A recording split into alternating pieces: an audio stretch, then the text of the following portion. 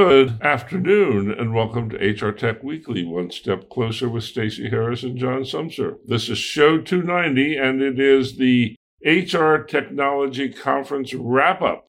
Hey, Stacey.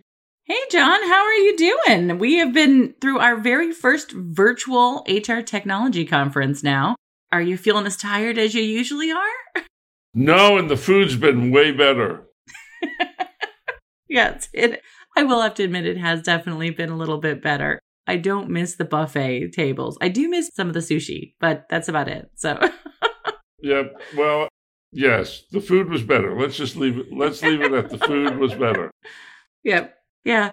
It was definitely an interesting week. There is no doubt about it. Lots of meetings, lots of conversations, more than I expected. So that was a kind of a nice thing, a little bit more interaction than I expected, and some great sessions and keynotes. So I don't know the final numbers. I don't know if you saw anywhere any of the final numbers, but I know that the event, at least all the keynotes, had somewhere in the range of 1,500 to 2,000 participants in each of them. So I don't know if that gives a gauge of the number of sort of participants at any one point in time. And that was a nice thing to see, some big numbers for those things. Did you see any numbers anywhere about how many people? No. And it's hard to make sense out of the numbers that you would get. So yeah. The fact that there were a couple of thousand people in the keynotes is a perfect place to settle in to talk about what happened. Yeah. And you had meetings this week, right? I only held a couple of briefings, but you held a round of briefings, didn't you? Oh, I had about 30. Hey.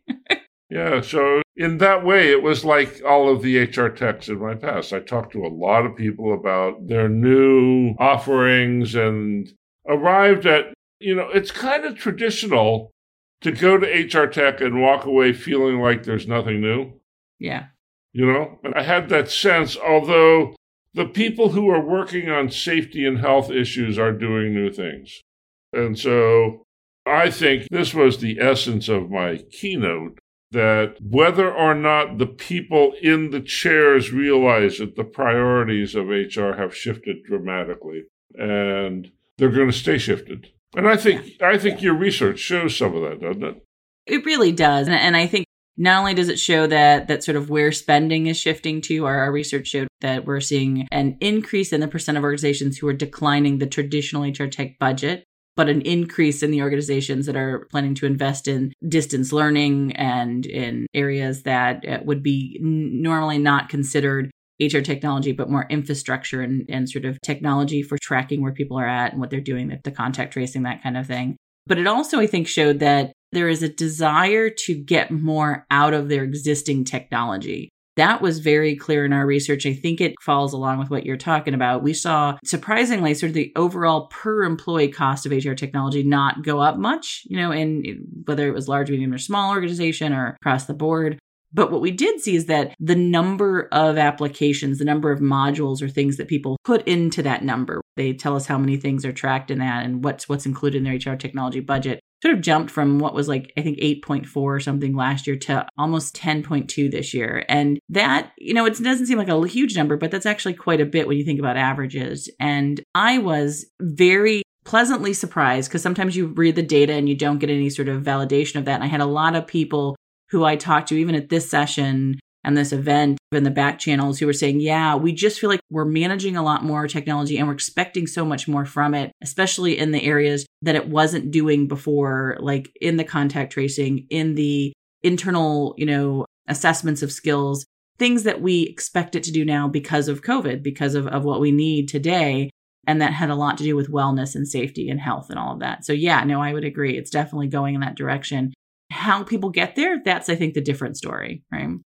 Yeah, so tell me about the story that you told. Give me the 5-minute version of your keynote.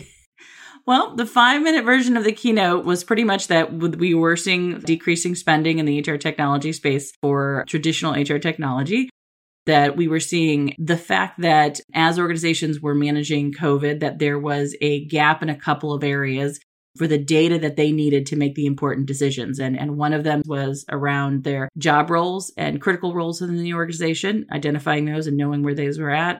They had gaps in skills and capabilities and certifications. We've talked a little bit about that already.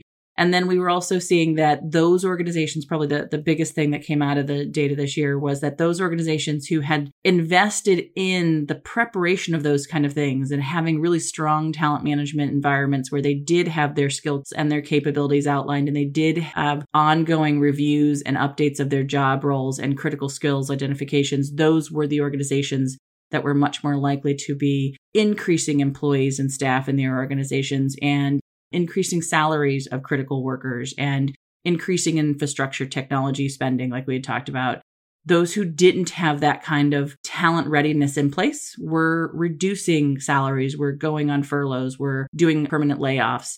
And we had done that analysis in a way to make sure that we stripped out industry and size and region, which oftentimes will make that kind of analysis inaccurate. And still it came out with the same factor. So if there was any big message out of mine, it was that, hey, all this talent management work that we've done over the last 5 to 6 years, those who really invested in it and actually did it right, those were the ones who actually came out of the COVID crisis with, I think, not just survival, but actually opportunities to increase and innovate in their markets. And so it was interesting to see that data. And obviously we had a lot of the data this year about which vendors had better user experience and better vendor satisfaction. There was a lot of insight there that people were looking for vendors who were fitting their cultural fit and who were definitely improving that vendor relationship. So we were seeing a lot more increase in both the adoption of those who had better vendor satisfaction, as well as the fact that we were also seeing that there were some areas where we are in the midst of what would be considered a complete sea change.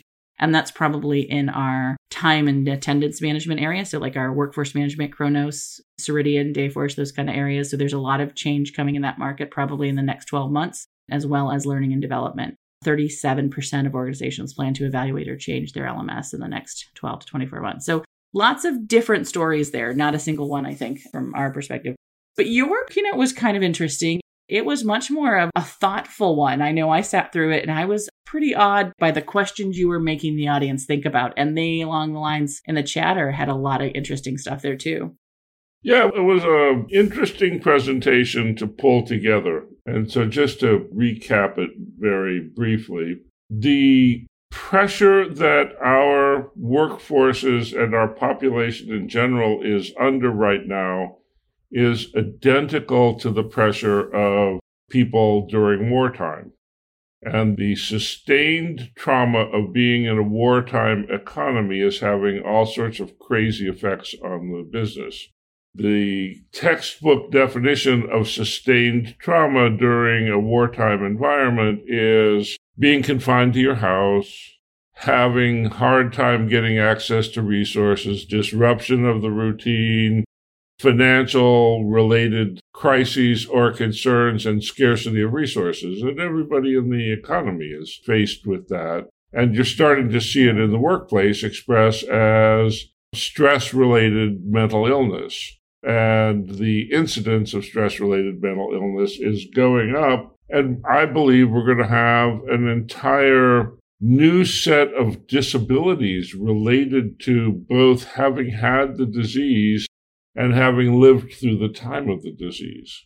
Yeah. And so as you think about the future of the organization, it means that HR's emphasis has to be squarely on safety and health and being able to talk without taboo about the things that are related to safety and health, like how do you keep the bathroom safe? And who's in charge of doing that? And what are the protocols associated with doing it? And how do you clean it? Or how do you talk about the fact that John had depression this week as the result of everything that's been going on, and his work wasn't quite up to stuff? And he had the mental illness equivalent of a cold. It's easy to say, I was having a hard time at work because I had a really bad cold. Yeah. It's nowhere near as acceptable to say I had a really hard time at work this week because I had a really bad depression. Yeah. Right? But we got to be able to do that. We got to be able to talk about how we are in order to get things done together. And everybody is suffering from being too alone or being too together or being a teacher and a worker at the same time or whatever the things are. Everybody is faced with brutally difficult emotional decision-making under extraordinary stress. And you have to be able to understand that there will be mental illness-related complications. I'm going to start trying to correct myself so that I don't say mental health when I mean mental illness. That's one of the things that we've been guilty of, particularly in HR, of talking about employee mental health, when what we're really talking about is dealing with mental illness. Yeah. And it's got to be okay. And mental illness, they're temporary mental illnesses like grief, where the brain is wounded and the emotions are wounded and you can't get as much done and it's hard to think straight. And there are longer term forms of mental illness that are more permanent. But they're all in this spectrum of mental illness, and we're going to have to talk about it. So that was part of the presentation. But the fun part was all the new technologies that are out there to help cope with it, both in the bathroom, robotics, and the sort of edges of traditional HR technology that are doing things to make the organization more coherent for the people who work in it. Yeah, it was interesting to watch sort of the audience, as you were sort of talking, because I was watching some of the chatter going on when I was watching it this morning. It was the nice thing about being able to be done with all of my stuff because I had time to sit in on a couple of the sessions, and which I never get to do at HRTech. So that was just neat in and of itself. But it was funny to watch because as you were talking about all the other stuff, like literally the audience was like, yes, yeah, oh yeah, this is how we're feeling. Like the whole audience was, yes, this is a painful year. And you're like giving us language to use on how we should be sort of understanding it for our employees. And then you started shifting to the technologies and you could hear that's interesting. So you definitely had, I think, two sides to the discussion that you were threading with the audience, and they appreciated it because I think throughout this week I found there was a lot of emphasis on what had happened, but not as much emphasis on where we're heading from a what we could be doing kind of thing. I don't know.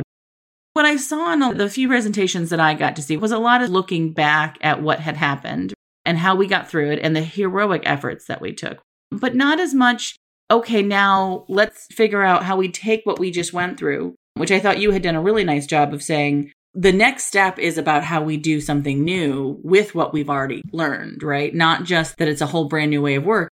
We're doing all of the changes now. Now we have to figure out how we take that forward. And I didn't hear as much in the sessions outside of yours about how we're taking what we're doing now and we're going to use that as part of what we're going to be doing tomorrow once the world looks a little different. Yeah, I didn't hear anything like that. That's one of my complaints about what's gone on in HR technology this year is we have devoted heroic effort to making sure that our customers continue to be able to operate. And that's super. But we've lost sight of what it means that we have kept them operational. And so there's no, in this time of people analytics and AI, there's not a single tool in the marketplace that can help you forecast whether or not you should keep your business open next week. Yeah. Right. And you need that kind of radar to look out in front of you and say, oh, yeah, it looks like we're headed into a logarithmic spike in cases. And that means that the systems that we're using are going to be overtaxed. And we need to think about the fact that we really only have 10 days before we need to cut the place shut. And then find ways to extend the time, because the last thing that you want to do is have to shut the place down in a hurry. Mm-hmm. That's the last thing that you want to do. It's really expensive to just walk in and after the 9 o'clock break say, time to go home, everybody. That's ridiculously expensive. And you can solve that if you've got good forecasting methodology. And that just wasn't in evidence anywhere. It was as if nobody thought about it. Yeah. And that was the thing, I think, where I think yours was very much that, our next steps are our choice. I know it was a part of the conversation I at least had in the report I did this year. Our presentation is a piece of the annual HR System Survey report that I launch every year. There's a statement I made in it that I think is what tomorrow looks like is really up to us and very much up to HR, in fact. Right. There are some businesses that are going to say, hey, we're going to just try and go back to the way it was. And I'm already seeing that in some cases. I got a couple of anecdotal examples of people who have said, my boss is just making me come back for no good reason. They just want us all back in the office, and there's not a reason why. Right. And now I'm looking for a new job because of that. And then there's other people who are going to say, hey, we've learned a different way. There is a different way to work. And they're going to take that innovation and turn it into something new. And I think those are the organizations that are going to be most successful, is turning that into something new. You know, one of our data points that we showed was that when we started COVID, just 6% of organizations had the ability or were willing to let 50% or more of their workforce work at home, or work it remotely is a better way to put it. At least as the people were planning in the last month or so, they were looking out and said, post-COVID now, 35% of organizations felt that they would be capable of allowing people to work at home, 50% or more of their employees to work at home. That's a huge jump. And I think those are the kind of organizations that are going to do what you were talking about, right? Be able to forecast what tomorrow looks like. Right. Well, you'd think if our artificial intelligence did us any good at all, it would be to help us figure out what we're going to have to deal with next week. Yeah. So I'm rooting for the vendors to start looking ahead a little bit. Yeah.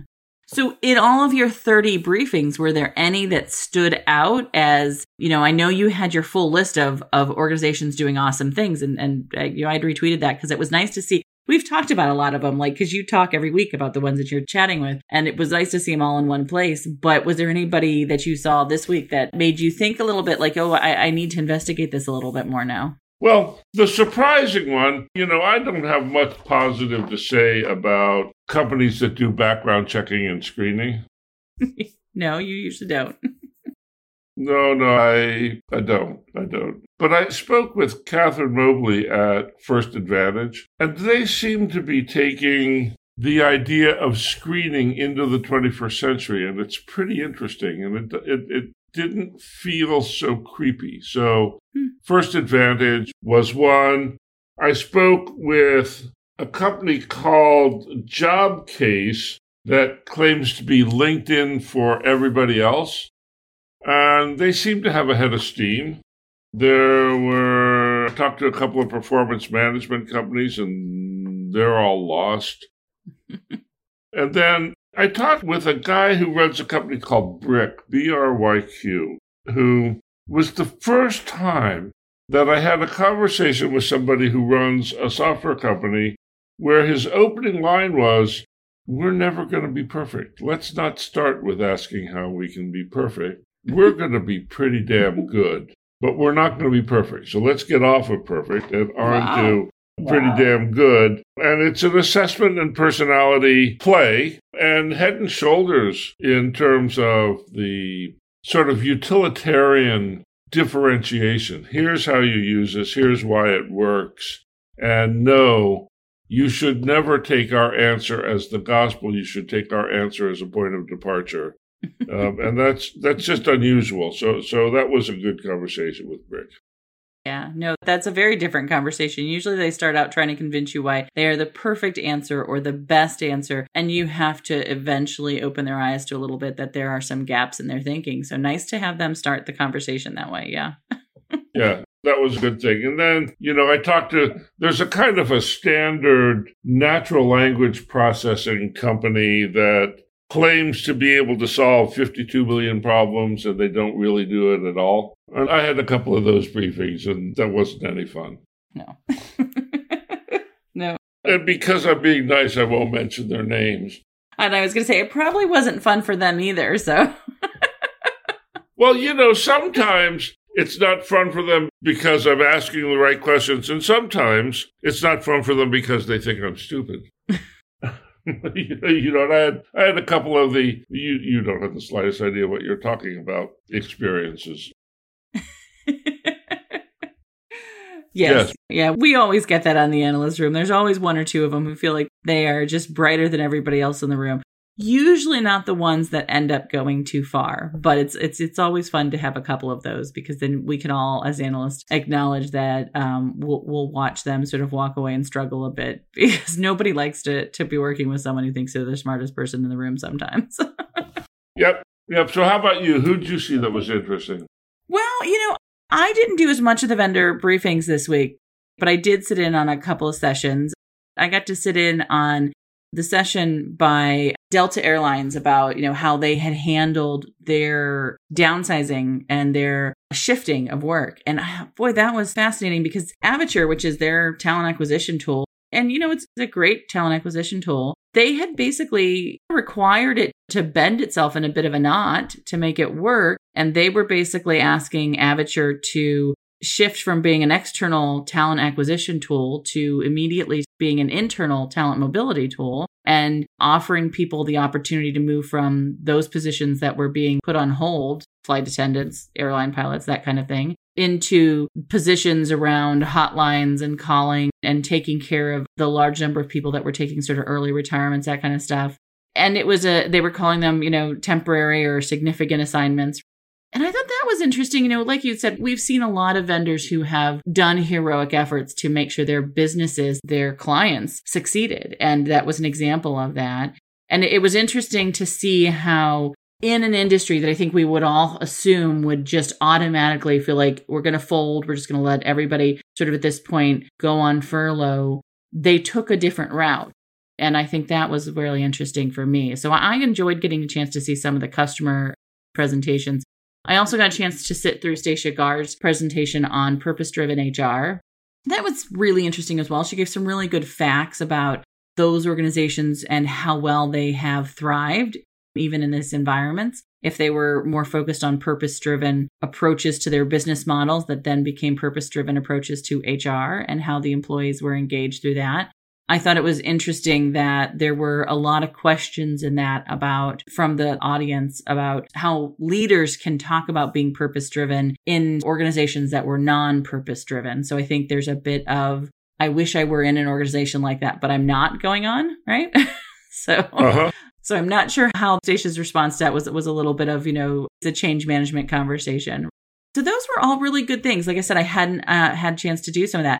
Most of the vendor stuff that I saw this week were a lot of focus, like you had said, on health and wellness. I saw a couple of interesting technologies this week around checking employees in and out of their work environment. So time clock kind of things, but we're also in rooms and tools. So a little bit, I was looking at some of the tools that I didn't get to see normally. So I'd stopped at a couple of those virtual booths to look at those things. And I also had seen one learning platform that was focused on learning at a individual level inside of an organization's existing technologies, a little bit like a WalkMe, it seemed, but those were kind of the most interesting things that I'd seen, but nothing that blew me away when I went through the vendor space. But we have a whole month to go back, actually. So I think all of this will be open and available for perusing for the next month. Isn't that right?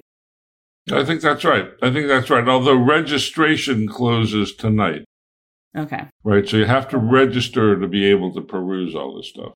Gotcha.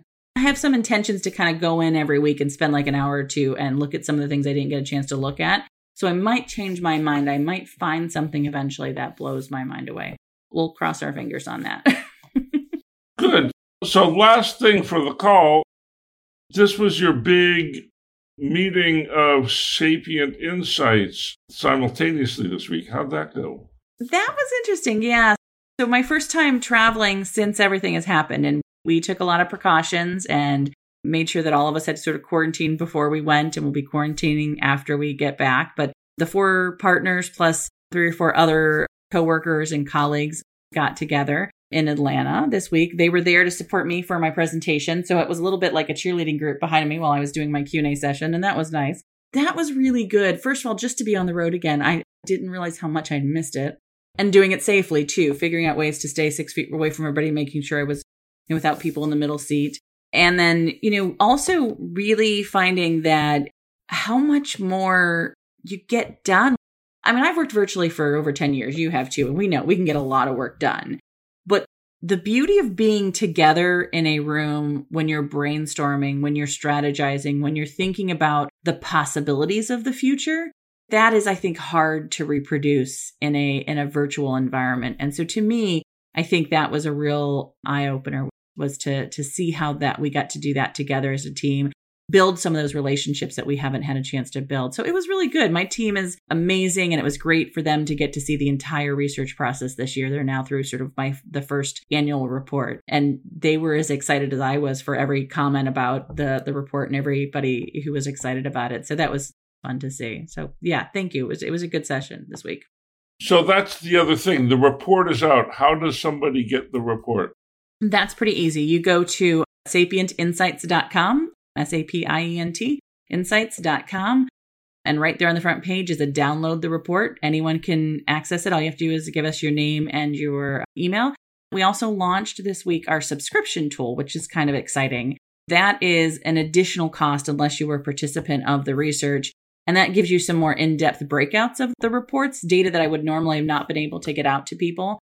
So that's available this week as well. But that you can click on it. And it'll basically, there on the front website, it says our research center, and you can click there and get some breakouts by small, medium, and large. And you can get our historical reports if you want to look at those, that kind of stuff. So it's been a fun week this week. We had a lot that was launching all at once. I'm going to sleep for all of next week. Pretty much that's my plan. So Good. Well, so we reached the end of the first ever virtual HR technology conference.